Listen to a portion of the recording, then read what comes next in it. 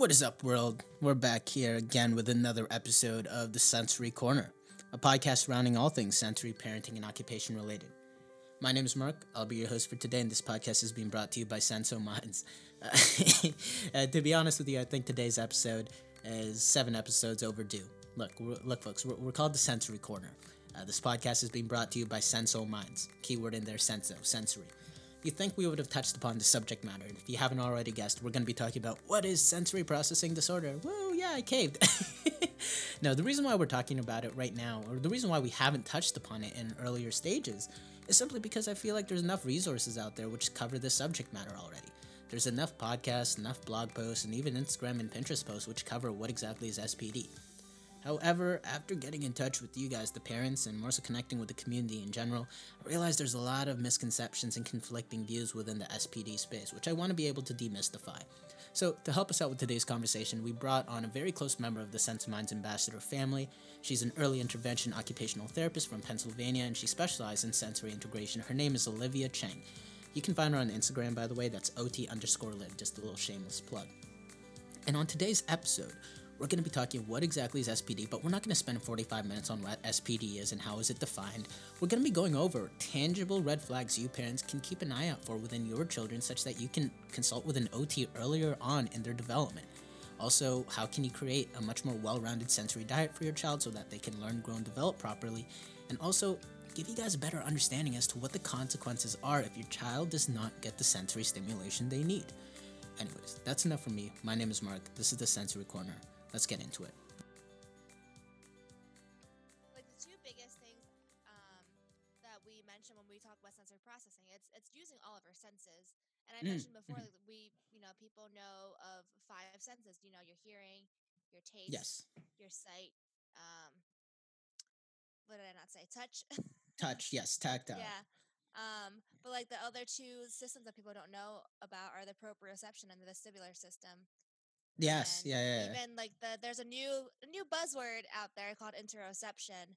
That's like the 8th sense. So now there's 8 senses of your body, and What the that's like heck? yeah, I thought it was yeah. only 7. Oh my gosh. Okay. No, there's 8. Interoception is the newest player in the bodily system. But I think it's really important for all of us to understand, like all of those, they work throughout the day to Yeah, help you get through your day. And for people who are neurotypical, like your brain is supposed to be self-organizing, like things you can filter out certain stimuli, you can pay attention to certain things. But for kids who just don't, who are not neurotypical, it's just harder for them to filter out that information. And I think that's definitely. where a lot of those behaviors do come in. Because can you imagine just like being overstimulated every second of your life? Noises that are too loud, lights that are too bright, things that are too, like, they make your skin not feel good. Definitely. It's I think like, it's just like that's kind of the piece I always tell parents to focus on. It's just like how we get, through our day-to-day lives being okay, but for children who have sensory processing difficulties, it's really hard for them. no, for And I think sure. we just have to be mindful. Yeah. I think you brought up a few good points there. It's the fact that our senses exist for the sole reason and purpose of trying to help us explore the world, being able to navigate it in not only a safe, but like, a safe and a self-preserving way. If I touch something hot, my nerve endings are going to tell me, wait, that's hot, pull your hand away. Right. That's, Mm-hmm. and like that's a protectionary measure. So when these things are kind of out of whack for a child of whom may not be neurotypical, um, sometimes not sometimes, but it's understandable to see where meltdowns and not temper tantrums but Mm-hmm. sensory meltdowns can really come to light Right. and like really Yeah. occur. Yeah, because for them it's like it's a whole flight, fight, or fright response. Like, Oh, they're okay. always feeling if they just don't feel safe in their environments, of course the sensory meltdowns will happen because they just don't feel safe. Everything is too much, too loud, you know, Definitely. Yeah. just, yeah.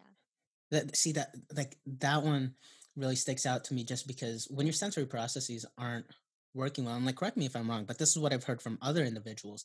It's the fact Mm-hmm. that you're not modulating that input. If you hear Right. something, it's not me, your sensory processes aren't working up to par. It's not being modulated. So, a whisper in your ear could come off as like somebody yelling into your ear. So now you're going to have a Mm-hmm. totally inappropriate, quote unquote, response to something Mm-hmm. which actually wasn't that severe to begin with. But because you're interpreting it differently, you're gonna you're going to react with an appropriate response in your own head, which might not be acceptable or whatever it may be. You know what I mean? Mm-hmm. Yeah. Right. Could you possibly explain what vestibular, proprioceptive, and interoception are, though? Like, just for all the parents listening in, because they are the Yeah. hidden ones. So people are like, "Oh, what the heck? I only thought." Yeah, I mean that's a really common thing that we hear from parents. So vestibular in just like the most simple way, it's just how your body responds to balance and movement and just like knowing what direction your body is moving in. Um Mm-hmm. so that has to do with your inner ears and all like the whole balance systems of your body. Oh, yeah, your Yeah. equilibrium and stuff. Mhm. Yeah. Yeah, just like a good example I like to give is like if you're in an elevator, then you can kind of sense if you're going up or down in an elevator without really seeing, how the elevator shaft is moving, Mm-hmm. but you like know whether you're going up or down. And that's your vestibular system working. Interesting. Okay, Yeah. I never really thought of that. You get like that kind of shift in your stomach. You're like, "Oh, what was that?" Like, Yeah, and then your body knows like, oh, I'm going up or down, but for kids who don't have that, it's really hard for them to tell. okay, so And that's vestibular. You said that's vestibular. Yeah, balance, vestibular. movement. Yeah, and what direction your body is moving in. Okay, and Um proprioceptive. Proprioception is more it's more so it's like it's how your joints and your muscles um like how like the sensation of your muscles and your joints to know where you are in space. So that goes, yeah, a lot with like body awareness and kids who crash into everything and kids who just seem very clumsy a lot of the times. It has to do with their proprioception. Um, and I learned a really good analogy from one of the trainings I went to. They were saying how your proprioception, it's like the you are here dot on the map and on a mall map. Like it's how your body knows where you are in space. I think that was a really good analogy for parents to understand, like what is that system in your body. Oh. And yeah, it also helps with personal space, like kids who get really, really close to you, and they just don't understand that personal space that has to do with proprioception, or just how much force they're using. Like kids who break pencils, they break crayons, they just don't know how hard they are pressing down on it. And that Wow. really, that's all the receptors in your body just learning, like just an awareness of your body in the simplest Interesting. terms. Huh. Hmm. And then like the last one you said was interoception, correct?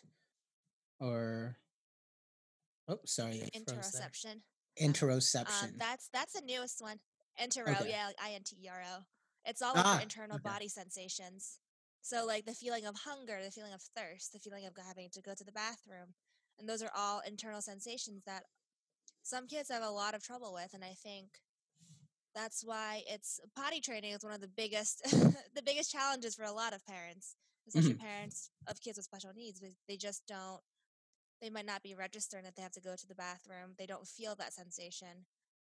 Or kids who might Oh. be having a temper tantrum or a meltdown and they might be thirsty, but they don't know that they're thirsty. They just know that something's not feeling right and they can't quite articulate what's going on. And that has to do with that sense, this interoception. Huh.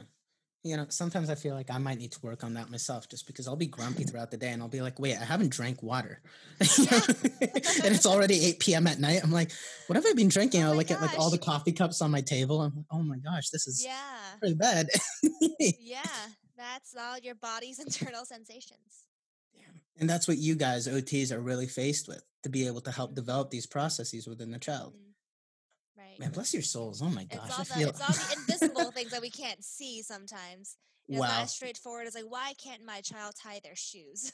It's like it's always like the goal is the functional part, obviously, but there's a lot of underlying things that we need to address that might not always be so apparent. Like, why is my kid tripping and falling so much? And that, Definitely. it's the yeah. Wow. So you're always digging deeper. You're trying to find the foundational issues Hmm. towards why a child can't finish a certain occupation or, be a bit more functional within their lives or gain that agency. You're always trying to see, oh, how is this like what's this trickling down from, you know? Right. Okay. That's where we like to do activity analysis. Mhm. That's what Oh, OTs like to yeah, do. You kind of you kind of work your way down. Like I know like this is the skill you want to achieve, but we have to take a step back and see like why is it hard for this child to do it? So yeah. it's always dissecting dissecting the issue and stepping back and just kind of addressing those underlying things. No, of course. Quick Yeah. question: can Can you control that? Like, can you ever like turn that like switch off in your head, like to stop analyzing people and their actions, or not? It's hard. I Yeah, can't. My friends make fun of me all the time. yeah. I'm analyzing everything. Oh my god, no. It's the truth though. I was talking to another OT on a Zoom call, and at the end of it, she was like, "Yeah, you're slouching a lot. Your shoulders were hunched over. You were leaning to the side. Like maybe you might have some." I was like, "What? I didn't even notice any of this stuff." I was so self conscious Yeah. after that phone call. I was like trying to roll my shoulders back, sit up straight. That's funny. I don't recognize. I don't see it right now, but you're also half off the screen. Yeah. But damn, so you're faced with a lot, and you really do have to break down every single process and see how it ties into Mhm. other things. So it's a very tall task to ask of you. Um, so with despite all that input you're receiving when you're analyzing a child, whether their sensory processes are out of whack or if there's something else behind it all, um, on the topic of sensory processing, like what are some red flags you kind of look out for you to be able to label it as sensory processing issues for that child? Mhm. So, I mean, a big one is that they have an unusually high or low pain threshold. Like if Okay. they just don't understand that they're touching a hot pan and it's not registering that it's a hot pan, that's a big red flag for sensory processing. Or on the flip side, if they're sensitive to touch, that's also a Mm, big sensory processing red flag too. mhm. Or if they're touching everything, if certain clothes make them itchy, it's not comfortable. Dressing in the morning causes a lot of temper tantrums. Mhm. That's also a huge red flag. Um, Kids who are constantly moving, the kids who can't sit Yeah. still and they just seem to be just bouncing off the walls. A lot of times that there is an underlying sensory processing component to that. Um, Interesting. or aversion to sound, so they cover their ears a lot. They complain that lights are too bright. Mhm. If there's meltdowns in the stores a lot of times that's a huge red flag as well. It's Yes. just Yeah. too much for them to process. And even like a hard time transitioning too, like for How kids who so? transitioning from like a task from something that they really want to do to something that they is not as preferred. Hmm. Sometimes there is a sensory component to it, and it's all about that. Comes back down to that control piece that a lot of children are seeking because they just don't feel Uh, like they are in control because their bodies are in a constant that flight, fright, or fight response. It's not a safe yeah. environment for them. So I think for kids like that, a lot of times they do want to be in control. That Hmm. sometimes can be labeled as bad behaviors. Yeah. I've heard that a lot. Trying to Mm-hmm. create like a visual schedule for the child, or at least Right. giving them a heads up if they're at that level of communication, just so. Timers they work wonderfully. Really. Timers and verbal countdowns. Yeah, I just did it with another child this morning. Just even something simple like 5 more seconds, and you just do 5, 4, 3, 2, 1, so that they know what's coming. And it's Is that very, enough? 5 seconds? Is that enough for a kid?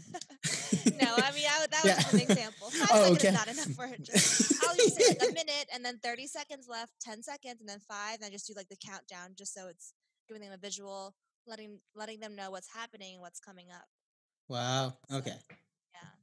I love that strategy. It's super simple for anybody to kind of implement, and it really does make a world of a difference because that can be the difference between a meltdown or, the child probably being disgruntled, but they were able to transition, as you said, into the Yeah, next exactly. task. They know it's Yeah, coming, so they have some time to prepare. 'Cause I see a lot of the parents I work with. Sometimes it's like they're enjoying something a lot. All of a sudden, it's like, okay, time to clean up. Like no warning at all. You might yeah, know it in your own head that it's time to clean up, but the child has no idea this is coming.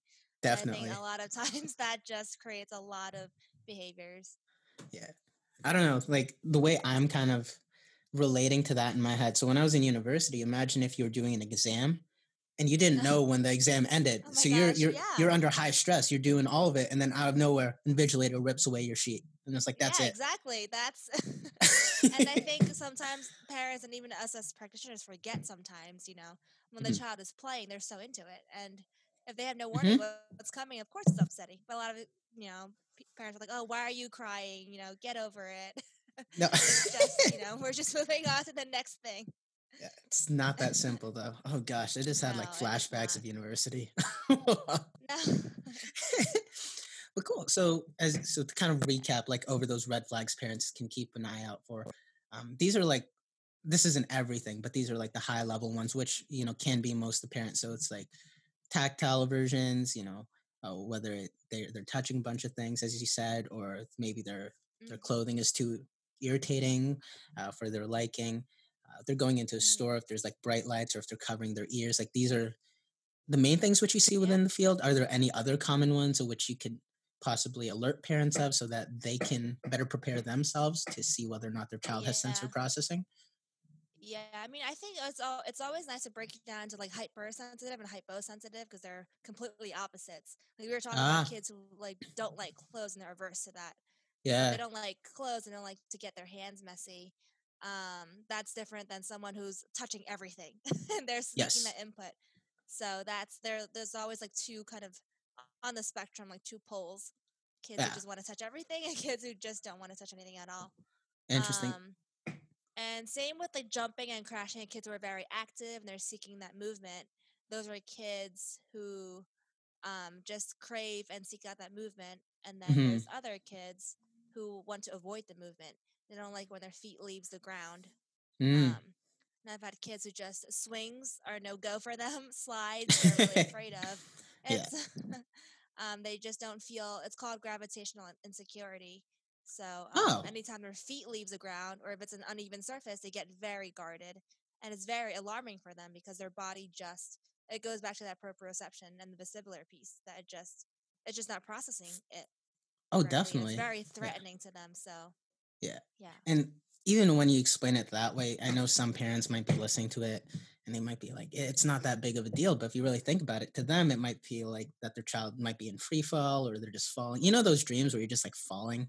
yeah, Like I have those. Obviously, like that's a gross exaggeration of what we're talking about, but it's kind of the same idea. Like that's what your child kind of feels inside. It's the fact that they're getting that fight or yeah. flight or fright response because they It's yeah, can't you get the regulate that input. physiological, like you see their breathing increases or heart rate increases, they get sweaty. It's a true fear response, and we can't Wow.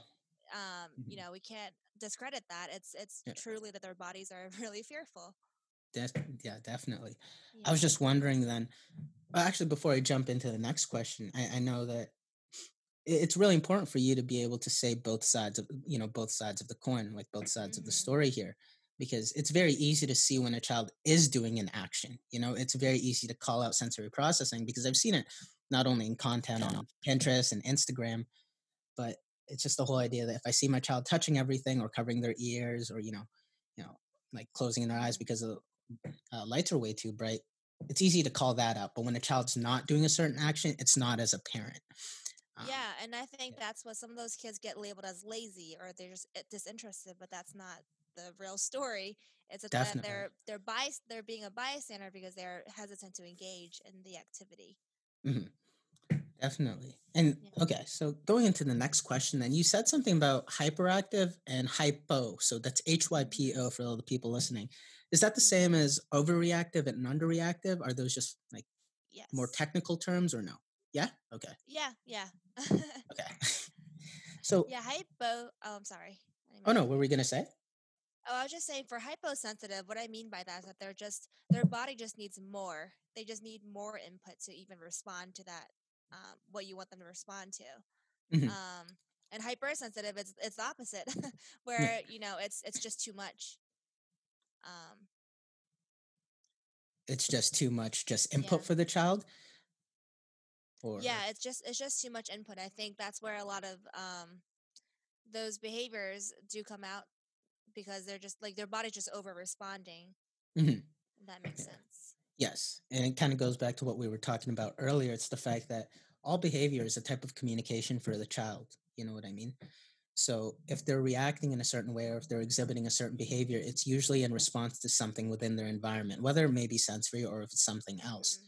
It's just a way of them conveying that something has happened and it's afflicting or affecting them in some way or Right. form. Yeah. Hmm. Like, I don't know, the engineer in me is kind of clicking in because this probably won't make sense to anybody out there, but usually what we learn, like I'm an electrical engineer, so what we learn in school is the fact that how like switches work. I don't know if you know like an on and off switch. Hmm. Yeah, so if you send enough electricity to a switch, you can sometimes force that switch to turn on. You know what I Hmm. mean? and if you don't send enough electricity, then the switch will stay off. So Mhm. how I'm kind of processing everything you're saying is, Mhm. for a child of whom might be overreactive, and correct me if I'm wrong, this is just the way I'm interpreting it. If a child's overreactive, you can send in a little bit of electricity and that switch will turn on automatically, even though it Yeah. shouldn't. Yeah. Well, on the That's a flip good side, analogy. yeah.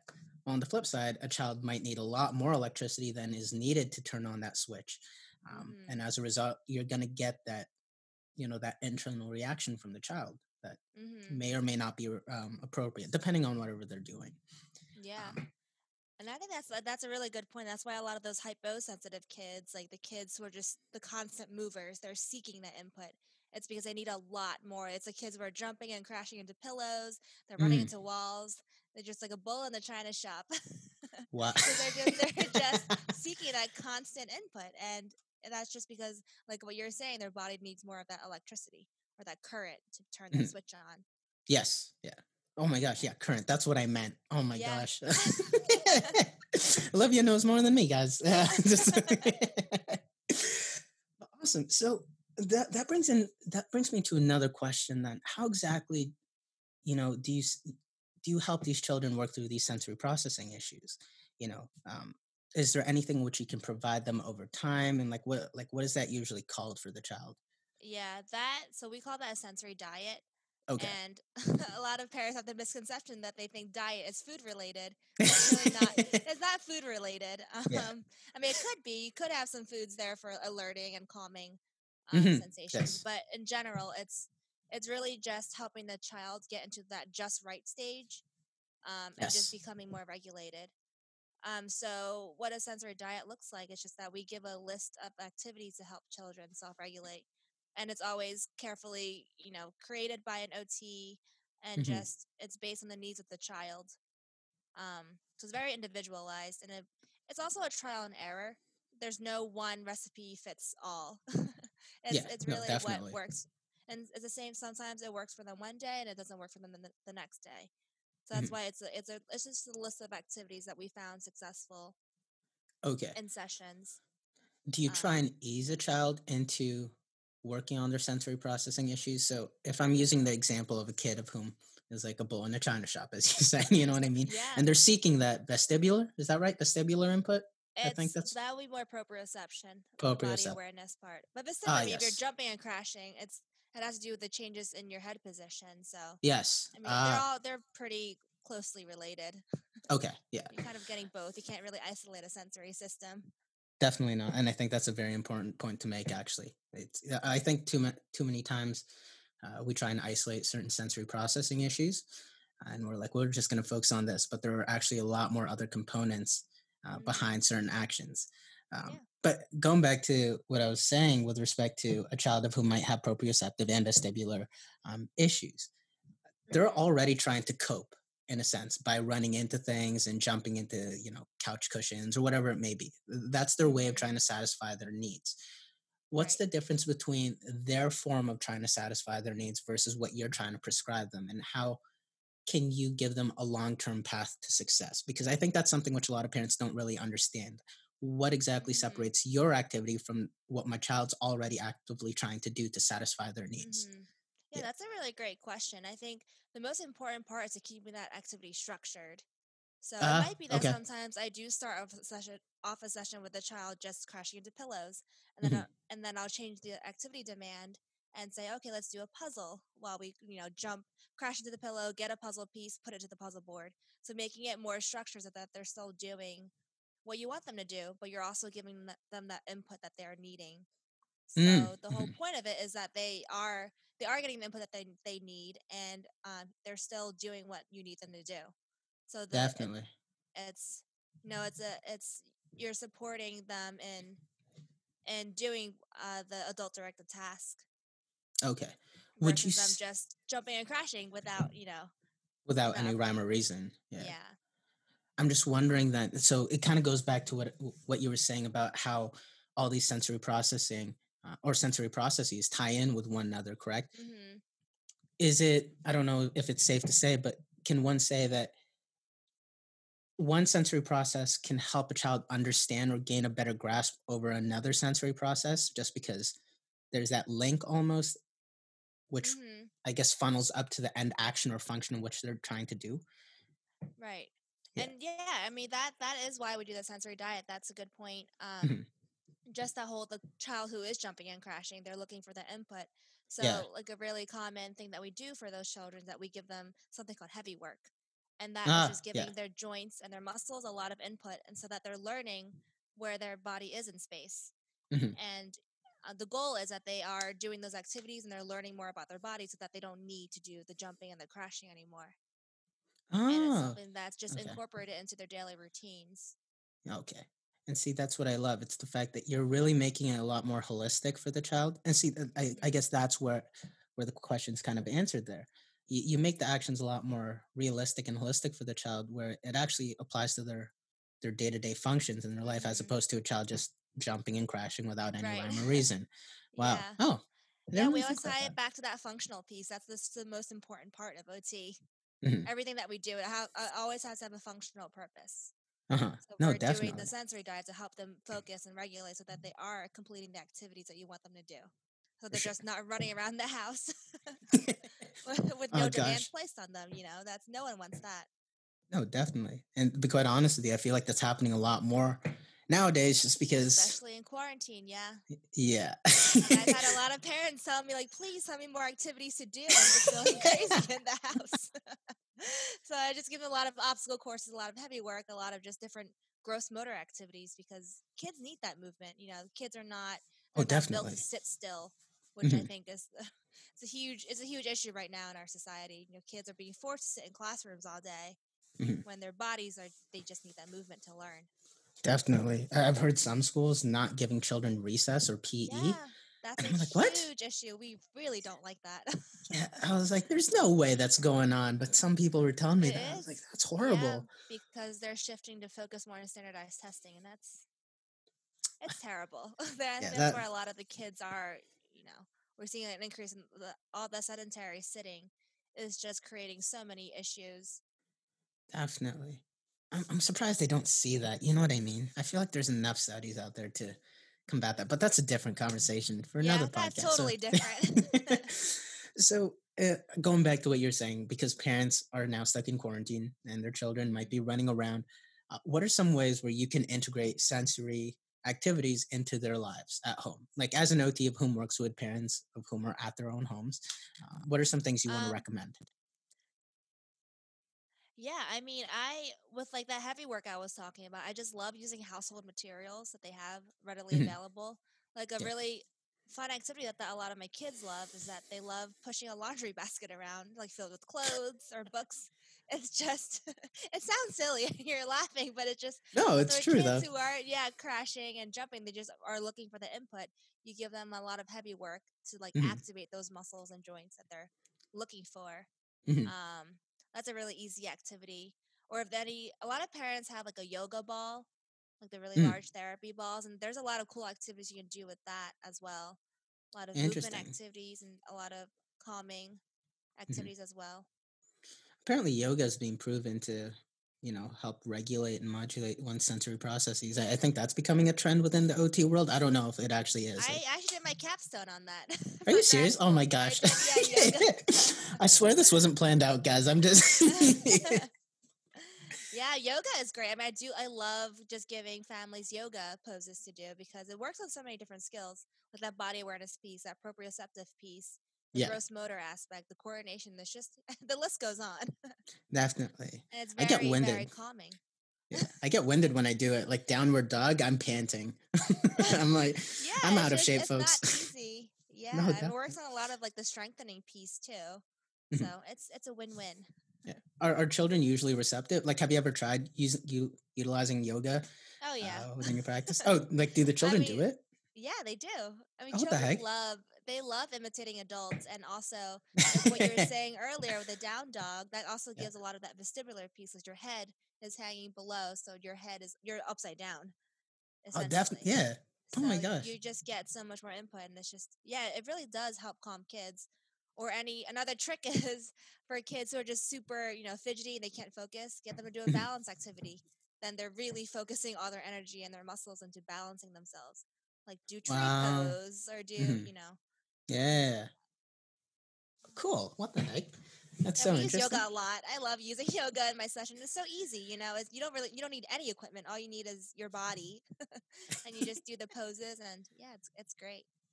Awesome. Are there any other sensory integration activities you'd recommend to parents out there who might be listening to this podcast? Yeah, there's always messy play. That's always a really popular option for a lot of the Yeah. kids I work with. Hmm. And for younger children, like babies who are still mouthing things, I usually like to do things that are safe to mouth or things that are edible. Like there are edible sensory bins out there, believe it or not. Like things that are Actually, taste safe. Yeah. what the heck? Like, wait, I'm actually curious. Like, what's inside of these edible sensory bins? I I recommend it to a family I work with, who's a baby and he just loves to mouth everything. So Yeah. I said, let's just make like a play like sandbox, sand in quotes. So it's just ground up crackers, like ground up cereal, ground up Oh oatmeal, so wow. it gets a gritty texture, but they're still getting that messy play sensation with that, that sandy feel. And you can Definitely. just put like you just hide toys in there. You can dig it, you can scoop it.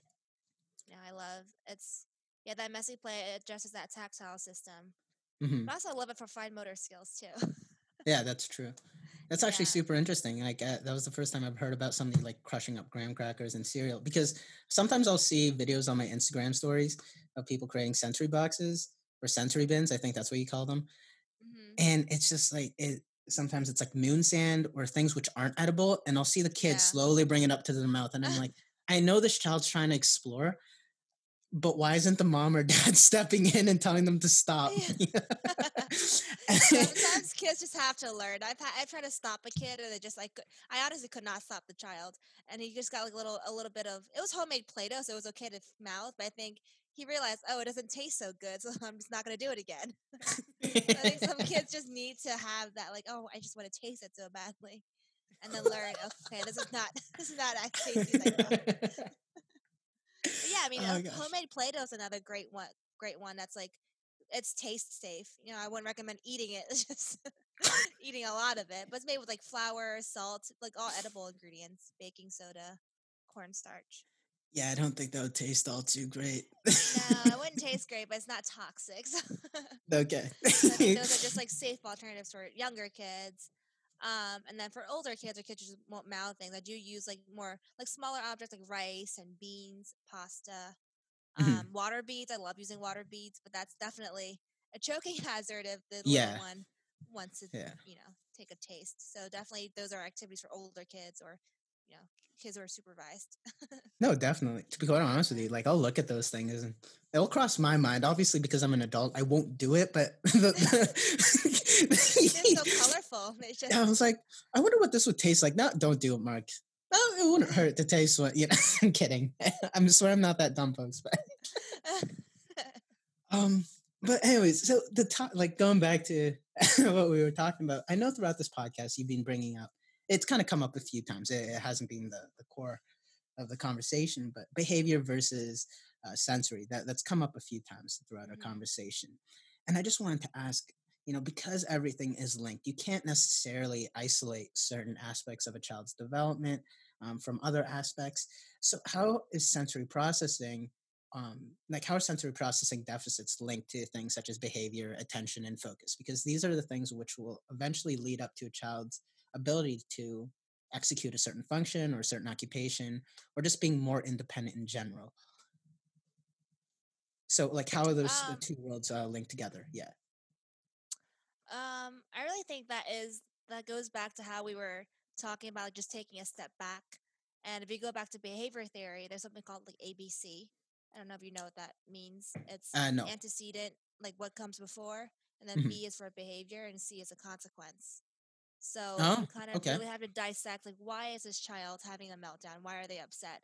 And just kind of taking a step back and just trying to piece together the puzzle, like what happened directly before that is causing this child to be upset. And I think that then you get really valuable information. Like, is it because um, they were looking they were looking for they got in trouble because they wanted to jump off of a couch or Hmm. Yeah. something like an access to a preferred item was denied. Like, you kind of have to just take a step back um and just see like what is causing that behavior. Uh, And a lot of times it's pretty apparent when you kind of go back, you find patterns and why, like find out why this child is acting that way, because like you were saying, it's never in isolation. Definitely not. And I think something which some people might misinterpret when they hear that ABC thing. Like, this is just something which popped up in my head. So maybe parents won't think this at all.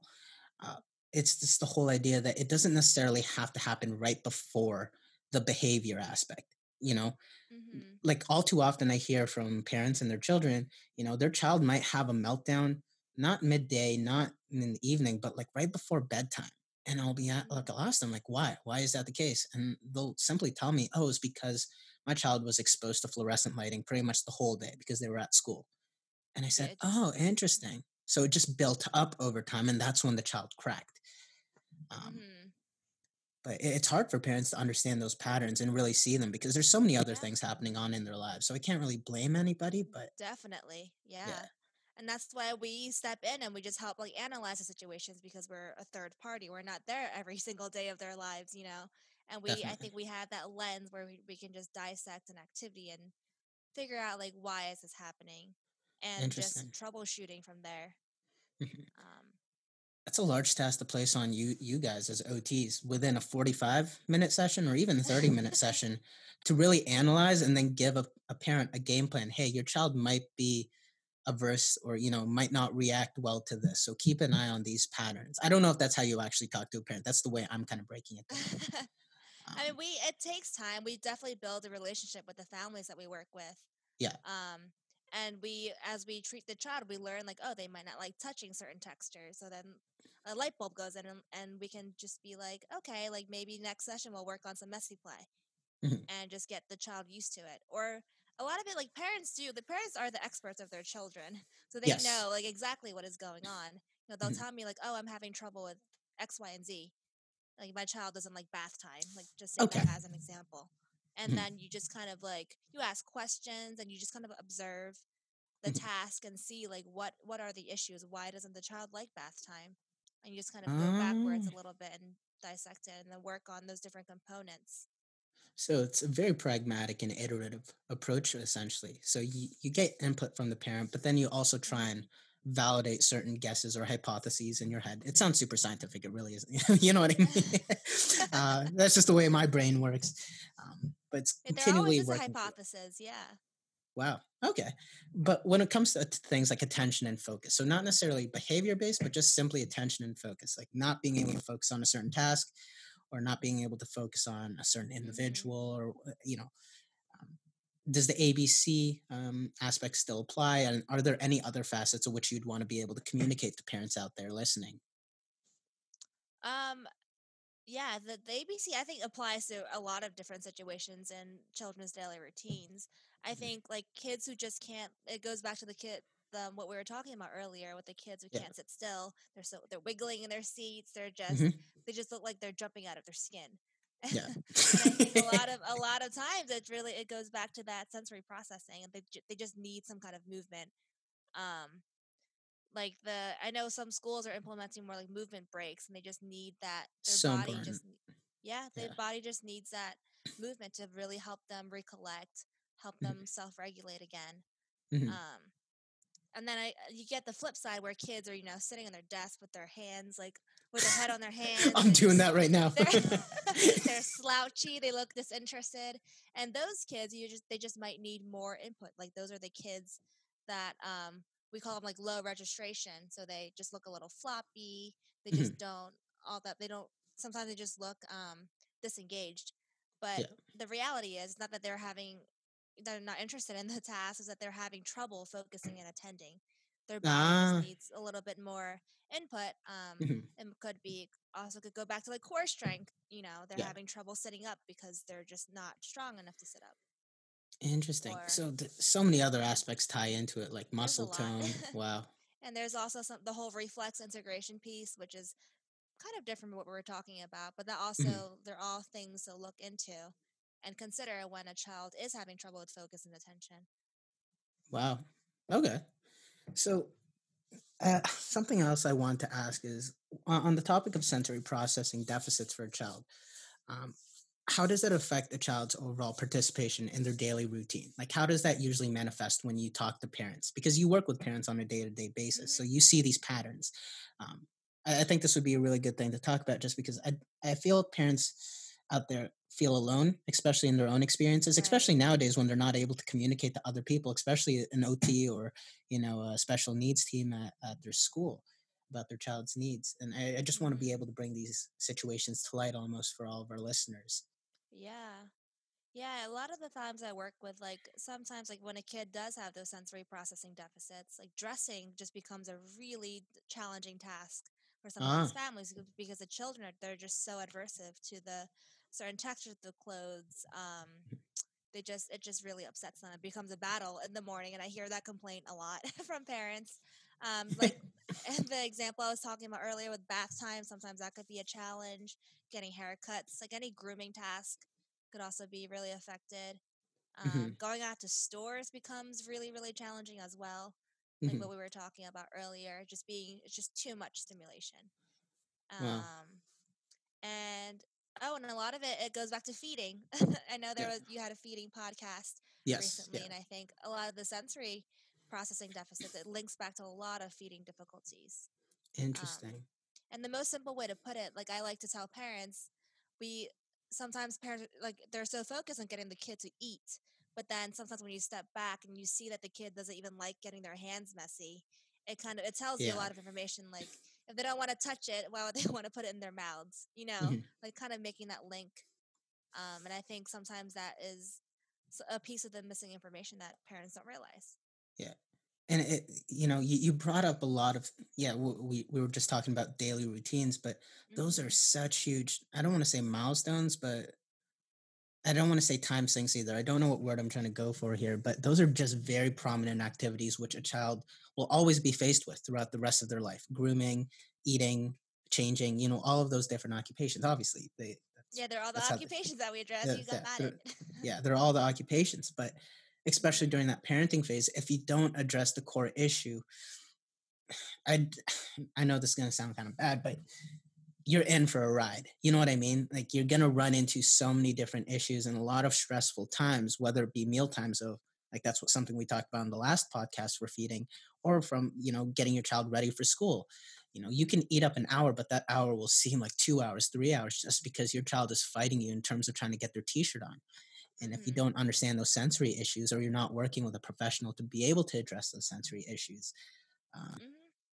it's a very huge detriment. Like from what you were explaining to that Right. child's life, more so your life Hmm. as a parent. So, Yeah. long story Yeah. short, consult with an OT. Yeah, I think those are all like the hidden pieces that a lot of people just don't realize. Yeah, Like you see the issue for what it is on the surface, but then a lot of times it just goes a lot deeper, and there's a lot of underlying foundational skills that can be mhm, addressed to help that skill that you are working towards. definitely. And it's only like one part of the battle to be able to address those things, but to be able to work through them, like you said it throughout this podcast, it will take time. You can figure Right. out the root cause behind something. You can figure out this is a sensory issue. Just because you figured it out doesn't mean it's going to be an easy path either to be able No, to solve. definitely not. Yeah, and I always tell parents it's a lot about consistency, and it's trial and error too. Mhm, Um, but it's just something that will have to be addressed, over and mhm. over again. A lot of times, also a large part of my job is just parent education and Interesting. getting buy-in from parents. Mhm. Like just how it's really how to make the parents' lives easier. Yeah, That's how I can definitely. get the most buy-in because that's at the end of the day, that's what we want. We Yeah. want the child to be participating, especially in EI. The whole point of it is to participate in daily routines Yes. and just Yeah. yeah. See, I love that, and I think that's something which I really want to communicate on this podcast to all the parents listening. You know, OTs work on these certain activities to make not only your child's life easier as they start to progress into a world which wasn't developed or designed for them. Like, that's just Mhm. the reality of it, but also make it easier for you. So I just want to be able to summarize almost. I know we talked about and we touched upon the ideas of heavy work and messy play, but just to put Right. it into that light of how these things will actually benefit the parent, what exactly do these activities help develop and how does that really trickle into how a parent's life will be made a lot more easier, if that makes sense. Yeah, that does. And I think that goes back to what we were talking about earlier. A child gets they learn about their worlds by using their senses, Yes. and just by using messy play and the body awareness activities. I think that um, it really helps a child get the information that they need from the world, and to learn that these sensations are safe, and Mm, y- they're not they're not a reason for them to be having a meltdown. And it's it's we just want to help kids get used to the sensations, and helping yes. them with what we were talking about with like dressing and bathing, Mhm. and those feeding difficulties. Like, the goal is that we get these kids used to these sensations, so that they're feeling safe when they are when they have to like do something that's uncomfortable for them previously. Definitely. I'm just wondering, this is just a side tangent question. Are your sensory processes, in a sense, like non-discriminatory? So if you're able to develop a sensory process in one area of your life, that will have a benefit in another area where that sensory process is also being, you know, um, I guess, being brought to light or is being activated, quote unquote. So if Hmm. I'm able to desensitize or, uh, better interpret, oral sensory um, sensations, right? Would that be Hmm. able to help my child not only in their feeding and eating, yeah, in the feeding and eating occupation and space? I don't know if that makes sense. Yeah. No, yeah, I was just thinking about what you were asking. Mhm. Um, I mean, oral sensory, that definitely does, like, if you think about speech development, that really does play a huge part of it too. Yeah. Um, and I'm sure a speech therapist would have more expertise on this than I would, but Yeah. a lot of it, like, speech is a very fine motor skill. Like, it's your mouth Ah, and your yeah. tongue all working together to produce those sounds. So I Mhm. think sometimes that's where that sensory piece really does come in very useful, that you're strengthening all of those muscles as well for feeding, Mhm. even for like the motor challenges of eating, like the chewing and swallowing. Like, Interesting. Wow. yeah, everything is very interrelated. It's really hard to Yeah. tease different systems apart. No, definitely. And I wish, hopefully we can shoot more podcasts just because there's so many different topics which kind of came up from this conversation, which I feel Mm, apparently needs to understand. But before we wrap up this podcast, I also want to tell parents out there, especially now that teletherapy is becoming a thing and parents are being forced to work from home and also parent their child, hmm. everybody's routine's being flipped on its head. And I feel there's a lot Yeah. more pressure on parents to become OTs and teachers on top of parenting, Right, I on top know. of being parents. I do always empathize with parents. It's a hard job for all the parents out there that's listening. Yeah. You're balancing the parenting role, the OT, PT, speech, like all of the specialty roles too that we have had a lot of years to train for, and all of a Mhm. sudden it's just all getting dumped onto them, and it's really stressful and it's challenging. And I do applaud all the parents who are doing their best, because it's Definitely. it's not an easy job. No, and it definitely No. isn't an easy job being an OT either. So like kudos to you guys for dealing with I mean, we children. love it though. It's like a puzzle for us. It's that problem solving, the analytical piece, that it's every day is a different day. No, definitely.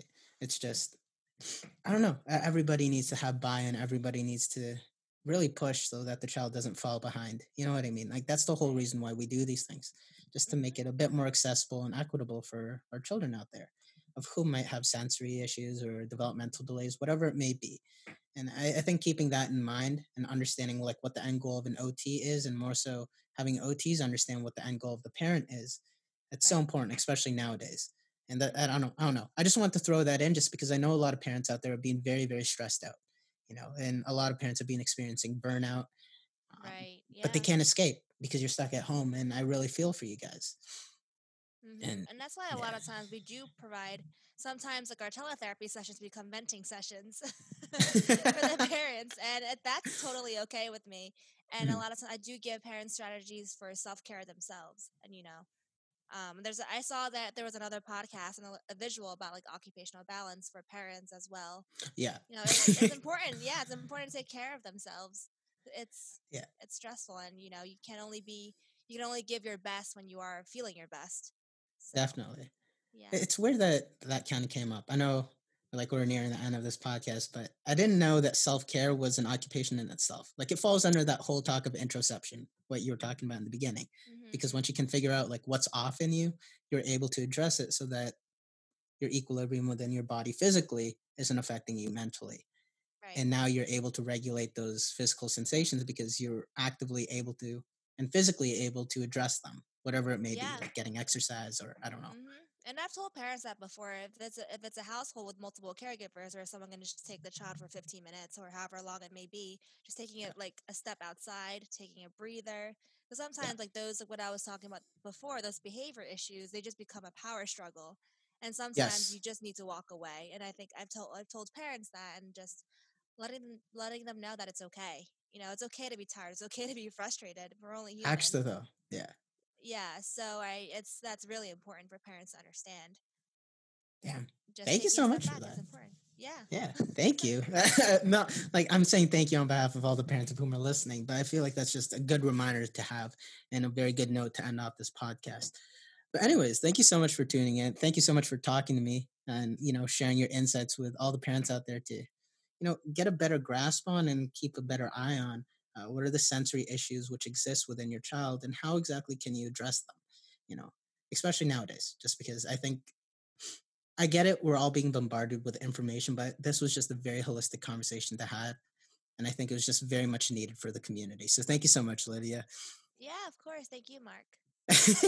Awesome. So before we wrap this up, I just want to give you guys a few pieces of information. If you want to learn more and you want to, stay up to date with any new activities you can implement at home. I'm pretty sure you have a few on your Instagram, correct? Yes, I do. Yeah. It's So it's a new passion for me, just recycling household items. definitely, like whether it's toilet paper rolls or I don't even know. I There think are we have so a many lot of uses for those. toilet paper roll. I mean, yeah, I Actually, just though. find household items. You know, I'll be posting more about how to use a whisk at home and how to Oh my use gosh. those use that for a fine motor activity. So So if you want to stay up to date with that, be sure to give her a follow. That's at OT Live. So that's OT underscore live. Is that your Instagram handle? I just want to make sure I'm saying the I'm right. sorry, you froze there for a little bit. I'm Ah, sorry. Could okay. you repeat what you said? Yeah, for sure. So I just wanted to ask, like, what's your Instagram handle, just so we can give a little shameless plug into all the parents. It's at OT_live. OT underscore live. So there you go. So be sure to give her a follow, like all of her content, or give it a save, just in case you need to give your child another sensory break and really enrich their sensory diets. But anyways, that's pretty much all for me. Thank you so much for tuning in, guys. This is Sensory Corner. My name is Mark. Peace out. Bye. You've just been tuned in to the Sensory Corner, a podcast surrounding all things sensory, parenting, and occupation related. This podcast is being brought to you by Senso Minds. Senso Minds is dedicated to designing and creating new sensory kits and sensory toys for your child to gain the stimulation they need in order to better integrate into the world around them. If you like what you hear, make sure you give us a follow on our Instagram and social media handles. Just search us up on Facebook or Instagram at Senso Minds, SENSOMINDS. Also, if you liked what you hear and want to keep tuning in, make sure you leave us a 5-star rating on Apple Podcasts if that's where you're listening from. It really does help us reach a larger audience and help more parents out there. Thank you so much. This is Mark signing off. Goodbye.